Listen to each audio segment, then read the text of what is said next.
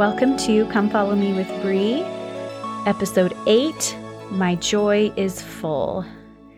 The chapters this week are 3rd Nephi, chapters 17 through 19. And I was saying on Instagram that I think this might be my favorite podcast so far because these chapters are so precious and so amazing, which my kids still make fun of me because they say that I say something to that effect every week when we're studying a new section of the Book of Mormon. But this one really is. The Savior has been delivering the Sermon on the Mount, and he talked about the apostasy and the restoration and telling them about other people in the world that he needs to visit. Speaking of which, isn't it amazing that we get to know the sacred details about what the Savior did during those 3 days before he was resurrected? It really makes so much sense that time was filled with gathering the whole earth into one fold. He visited his lost tribes. He says in chapter 17, verse 4, "But now I go unto the Father, and also to show myself unto the lost tribes of Israel. For they are not lost unto the Father, for he knoweth whither he hath taken them." It makes me wonder about the records that we don't have and the prophets that we don't know about in other parts of the world. But also during those 3 days, he visited the spirit world, as we read in Peter 3:18. President Joseph F. Smith wrote in The Pearl of Great Price, and it says, "As I wondered, my eyes were opened, and my understanding quickened, and I perceived that the Lord went not in person among the wicked and the disobedient in the spirit world, who had rejected the truth while living on earth, to teach them. But behold, from among the righteous, in that part of the spirit world, he organized his forces and appointed the messengers, clothed with power and authority, and commissioned them to go forth and carry the light of the gospel to them that were in darkness, even to all the spirits of men, and thus was the gospel preached to the dead." So isn't that cool? He's gathering the earth, and he's organizing the spirit world to have missionary work done among the dead who had not accepted the gospel or hadn't had a chance to hear the gospel. So the Savior has been telling them about all these things, and he says in chapter 17, verse 2, "I perceive that ye are weak, and ye cannot understand all my words, which I am commanded of the Father to speak unto you at this time. Therefore go ye unto your homes, and ponder the things which I have said, and ask of the Father in my name, that ye may understand, and prepare your minds for the morrow, and I come unto you again." I'm glad that he said this because honestly, when I read everything that he said in these previous chapters, I'm not 100% on what it all means. And I'll have to go research it because we have something so cool that these people did not, which is access to the internet and books written about what all this means and all these smart people who have figured it out. But although the internet is cool, I think we can learn a lot from what the Savior says here. "Ponder upon the things which I have said, and ask of the Father in my name that ye may understand." This really emphasizes the power of prayer. We can pray to understand, and our understanding can be quickened. What do we need to do to qualify for this amazing blessing of prayer, that our understanding can be quickened? Well, we need to have faith, and we need to believe that it can happen. Or at least pray that he can make up for the belief that you lack, and believe that he can do that. We need to have humble hearts. We need to be willing to let go of our inadequate understanding of things, to yield ourselves to his perfect understanding. We have all seen so much struggle within this last 10 years. So many people have left the church because of questions that they don't understand the answers to, or the even more difficult pill to swallow, sometimes we don't get to know the answers right now. And that is part of mortality. We show faith by not requiring a perfect understanding of things right now. There's a scripture my grandpa always quotes anytime he doesn't know the answer to things, mostly silly things. Like if I say, "Grandpa, do you know where Grandma is?" he'll say Alma 37:11. So what Alma 37:11 says is, now these mysteries are not yet fully made known unto me, therefore I shall forbear. So that's Alma speaking to his son Helaman there. And Alma sets a great example for us here. We are not going to know everything. And that is okay, and it's part of the plan. It's merciful that he will not give us knowledge of the things that we are not ready for. I'd like to think that he's giving us what we can handle right now. And when we have a handle on that, then we are ready for more knowledge. But only he can be the judge of that. Part of being ready for more knowledge is the willingness to set aside what we think that we know and be willing to be taught by the Spirit. I can remember one experience that I had where I found something out, that something had been announced, and I truly felt that I couldn't wrap my brain around this new policy, and I wasn't sure what to think about it. But I also had the thought at the same time that I do not require that I understand all things right now. And I really sincerely felt that way.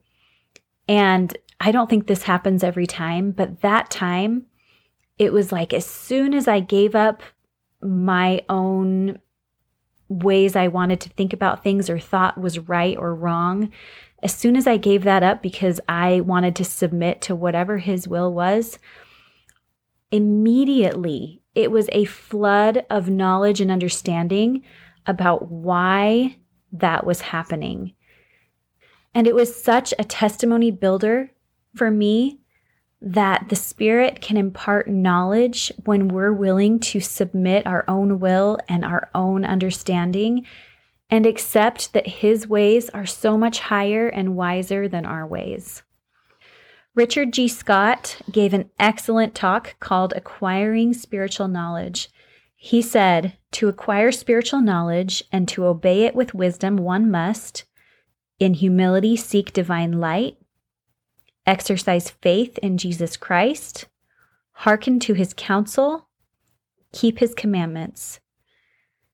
As spiritual knowledge unfolds, it must be understood, valued, obeyed, remembered, and expanded. Oh, that's such a good quote. I want you to read you those 5 things he said. So after you get that spiritual knowledge, it must be understood, valued, and how do we show that we value knowledge we've been given? Obeyed, remembered, and expanded. I imagine that the people the Savior taught in the Americas were experiencing ultimate humility in the presence of the Savior, ready to be taught by the Spirit the things that they didn't understand. I looked up some synonyms for humility: lowliness, submissiveness, non-resistance, obedience, lack of pride. Do you have a question that you felt has gone unanswered? When you go to the Lord asking to understand, do you bring these qualities to the table at that time? Do you bring lowliness, submissiveness, non-resistance, obedience, lack of pride? And if not, that's something to think about. I know I don't always do that, and I have to be corrected sometimes. But if you feel like you are bringing those to the table and you're still not getting an answer, understand that the Lord might have a reason for not giving all the answers to you right now, and be willing to say with humility like Alma, now these mysteries are not yet fully made known unto me, therefore I shall forbear. And accept that of the Lord, because he isn't going to give you all of the answers right now, because that is not what mortality is supposed to be. In the Come Follow Me handbook, it beautifully sums up what happens next. It says, Jesus Christ had just spent the day ministering in the land of Bountiful, teaching his gospel, giving the people a chance to see and feel the marks in his resurrected body, and testifying that he was the promised Savior. And now it was time for him to leave. He needed to return to his Father. He knew that the people needed time to ponder what he had taught. So promising to return the next day, he dismissed the multitude to their homes. but no one left. They didn't say what they were feeling, but Jesus could sense it. They hoped that he would tarry a little longer with them. He had other important things to do, but the opportunity to show compassion does not always come at a convenient time. So Jesus stayed with the people a little longer. What followed was perhaps the most tender example of ministering recorded in Scripture. Those who were present could only say it was indescribable. Jesus himself summed up the impromptu spiritual outpouring with these simple words, "Now behold, my joy is full." I'm going to read to you this portion of the story. In chapter 17, starting in verse 7, he says, "Have ye any that are sick among you? Bring them hither. Have ye any that are lame or blind or halt or maimed or leprous, or that are withered, or that are deaf or afflicted in any manner? Bring them hither, and I will heal them, for I have compassion upon you. My bowels are filled with mercy. For I perceive that ye desire that I should show unto you what I have done unto your brethren in Jerusalem. For I see that your faith is sufficient that I should heal you." And it came to pass that when he had thus spoken, all the multitude with one accord did go forth with their sick and their afflicted and their lame, with their blind and with their dumb, and with all them that were afflicted in any manner, and he did heal every one as they were brought forth unto him. And they did all, both they who had been healed and they who were whole, bow down at his feet and did worship him. And as many as could come for the multitude did kiss his feet, insomuch that they did bathe his feet with their tears. So first, I think about this literally. Who would I bring to the Savior? Think about who you would bring to him. Isn't that a beautiful picture? Doesn't it just make you feel all the feels? When I think about someone that I would bring to him, I am filled with love for that person. As I imagine bringing them to him, I'm not focused on his love for me, but I'm filled with the love that he feels for them. What do we learn about ministering here? We are all in need of healing from the Savior. Every person we minister to needs healing from the great physician, even if it doesn't seem like they really need anything. They all need him. So what can you do in your calling to minister to bring those you minister to closer to the Savior?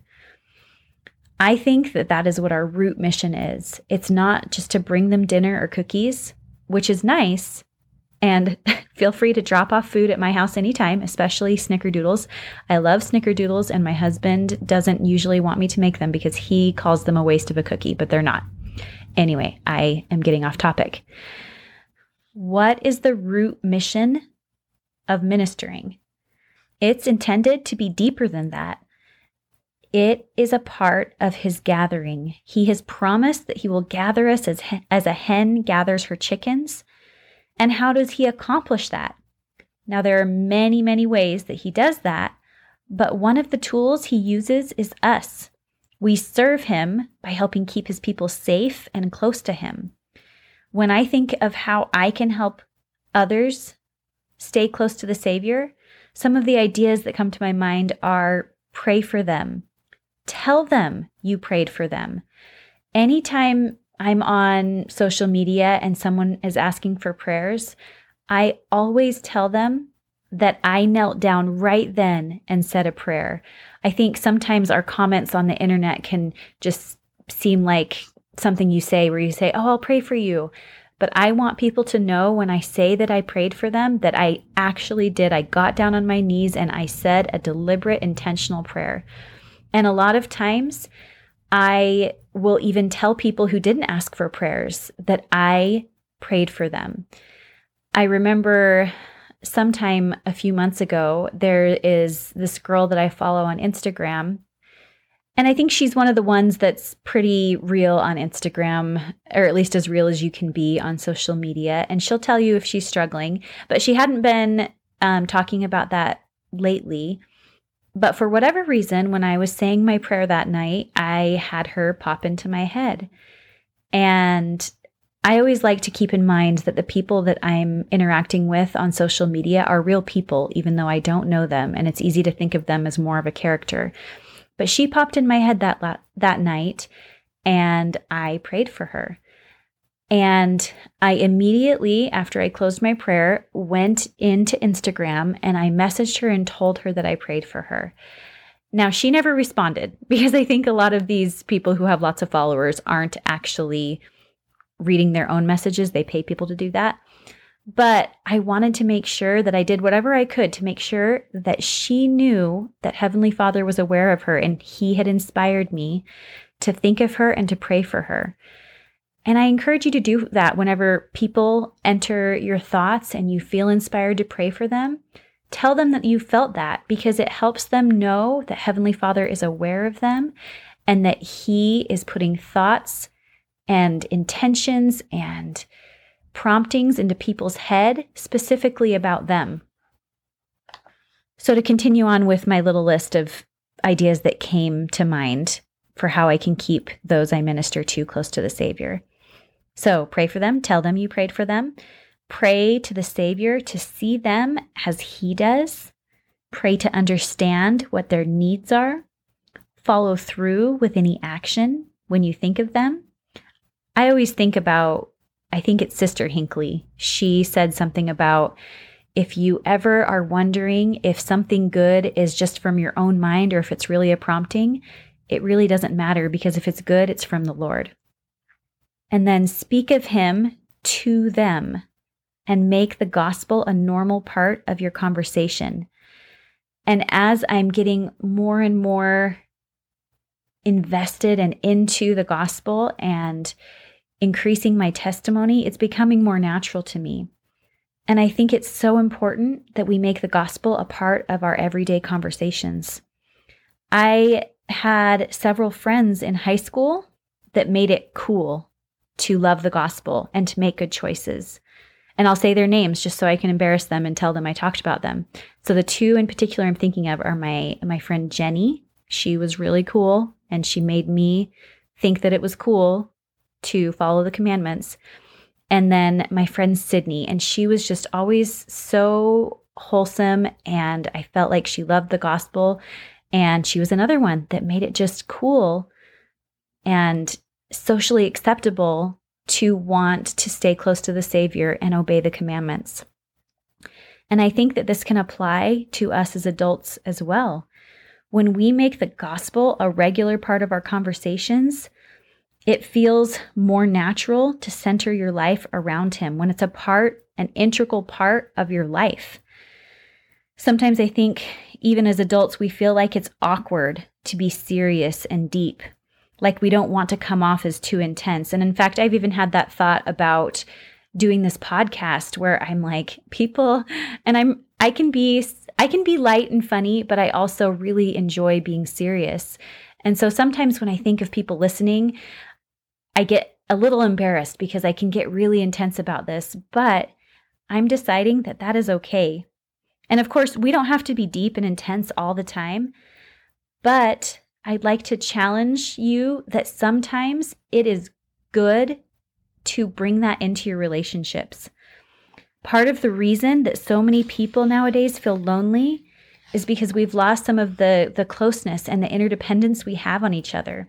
When you allow Him into your conversations and allow some of those deep conversations to take place, you are immediately knit to that person on a deeper level, encouraging closeness to the gospel and helping each other hang on to Him. Next, He commanded that the little children be brought to Him. And after they're brought to Him, it says, Jesus groaned within Himself and said, Father, I am troubled because of the wickedness of the people of the house of Israel. I think it's significant that this pain of His Spirit happens specifically when the children are gathered around Him. I think we've all spent some time over the last few months thinking about the horrible, unthinkable things we've been hearing about happening to children around the world. I know that I've cried thinking about their innocence and just the horrible things that are happening to them. They didn't choose any of this, and that's a hard thing to wrap your brain around. Jesus said in Matthew 18:6, "Whoso shall offend one of these little ones, it were better that a millstone were hanged about his neck and that he were drowned in the depths of the sea."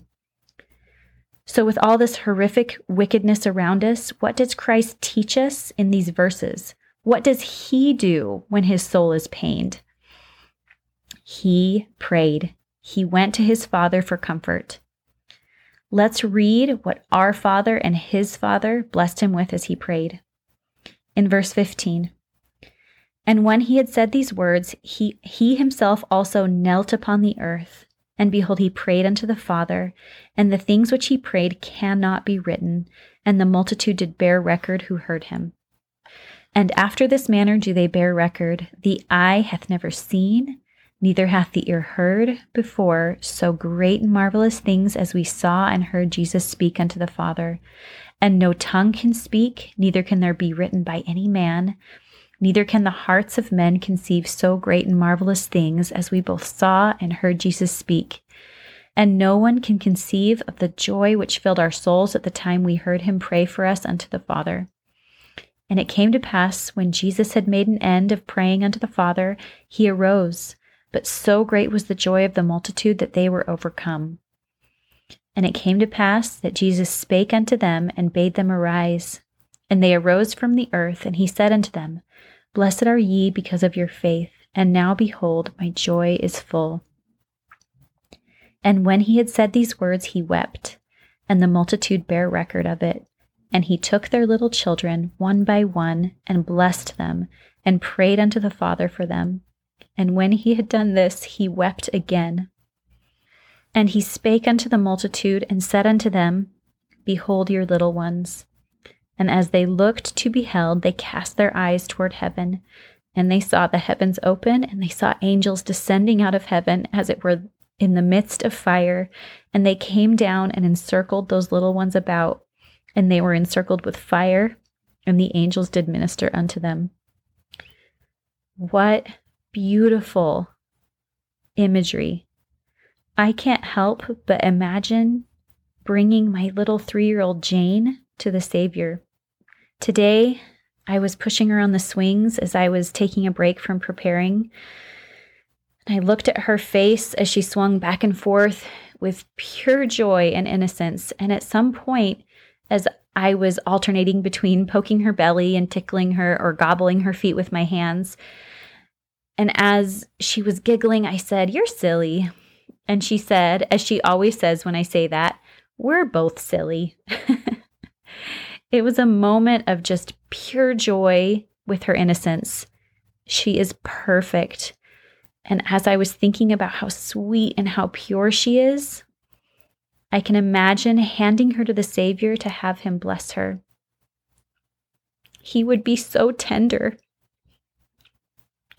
I wish I could feel the feelings he would have for her as he held her. He loves her. He knows her. He knows her spirit that was with him before she came to me. He knows her potential for good. He prays for her. He is her advocate to the Father. He would have all the feelings I had while I was pushing her on that swing, but though it seems impossible, infinitely more. And he would feel those same feelings for your child and every child on the earth. And as we're thinking about those hard things that are happening on the earth to all the children that we just can't do anything about, remember that he has them in his hands, and he has a plan for them, and he loves them just as much as he loves you and as much as he loves your children. What would it be like to watch your child be blessed by the Savior? What would it be like to see them encircled with angels? Right before this, he went from sorrow for the wickedness of the world to the fullness of joy. And how did he do that? Through prayer to his Father and to your Father. Are we utilizing prayer for the powerful thing it is? After reading this, I think I'm underestimating its power to give me peace and joy. The wickedness doesn't disappear, but the light dispels the darkness. And as 2 Nephi 2:24 says, men are that they might have joy. The Lord will bless you for coming to him in prayer, and You include the crucial ingredient, believing that you will receive. I think that's going to be my focus for the next week.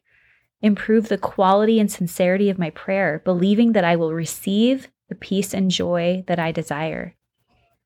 He then introduces the sacrament. As they take the sacrament, it says that they were filled. In the Come Follow Me manual, it quotes President Eyring with an idea to help you be spiritually filled as you participate in the sacrament. As you examine your life during the ordinance of the sacrament, I hope your thoughts center not only on things that you have done wrong, but also on the things you have done right. Moments when you have felt that Heavenly Father and the Savior were pleased with you. You may even take a moment during the sacrament to ask God to help you see these things. When have I done this? The Spirit has reassured me that while I am still far from perfect, I'm better today than I was yesterday, and this gives me confidence that because of the Savior, I can be even better tomorrow. Close quote. So he talks about the sacrament, and he commands the leadership that they shouldn't let anyone knowingly partake of the sacrament unworthily, but not to cast them out, but to minister unto them. Even if they don't repent, then still don't kick them out of the buildings of the church. I know we all know people who have either deliberately left the church in the last several years or have drifted due to poor choices. Christ has an important message for us here. In chapter 18, verse 32, it says, "For ye know not, but what they will return and repent, and come unto me with full purpose of heart, and I shall heal them. And ye shall be the means of bringing salvation unto them." And he also says, "I know my sheep, and they are numbered." He knows the ones that are close to him, but he also knows the ones who are lost.